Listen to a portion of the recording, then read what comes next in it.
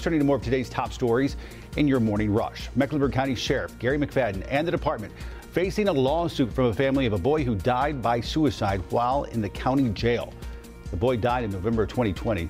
Family lawyers claimed several agencies were aware the boy was a high risk for suicide. The lawsuit also claims jail staff members failed to check on the boy routinely and also falsified check-in records. We've reached out to the Mecklenburg County Jail for a response but have not heard back. Good morning, I'm Tradisha Woodard. Charlotte Mecklenburg School Superintendent Ernest Winston could be calling it quits after serving less than 3 years. Now today, the CMS Board of Education will hold an emergency meeting to address the reports. If the board decides to fire Winston, it will have to pay him 2 years worth of his salary, which is about $575,000 of taxpayer money. If he resigns, he will be paid until his last day. The meeting will start today at 12:30 p.m. We'll let you know if any changes comes out of that.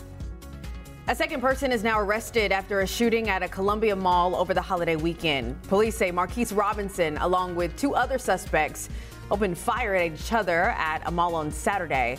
9 people were shot. Several more were hurt in the panic. Police are still looking for a third shooting suspect. Family and friends gathered last night to remember the life of 18-year-old Jayla Barrett. The girl was shot and killed at a Mint Hill gas station on Thursday. Family members said the news of Barrett's death came as a devastating shock, but they're still trying to see the good in a terrible situation. Bright side of it is it brought us all back together in an unfortunate way, but in a way that was needed because family is everything. And Jayla stands on that. She stands behind her family and those she loved. Mint Hill police say Barrett and a minor suspect got into a fight before the shooting. Police are still investigating and have not made any arrests so far. And that is it for your morning rush.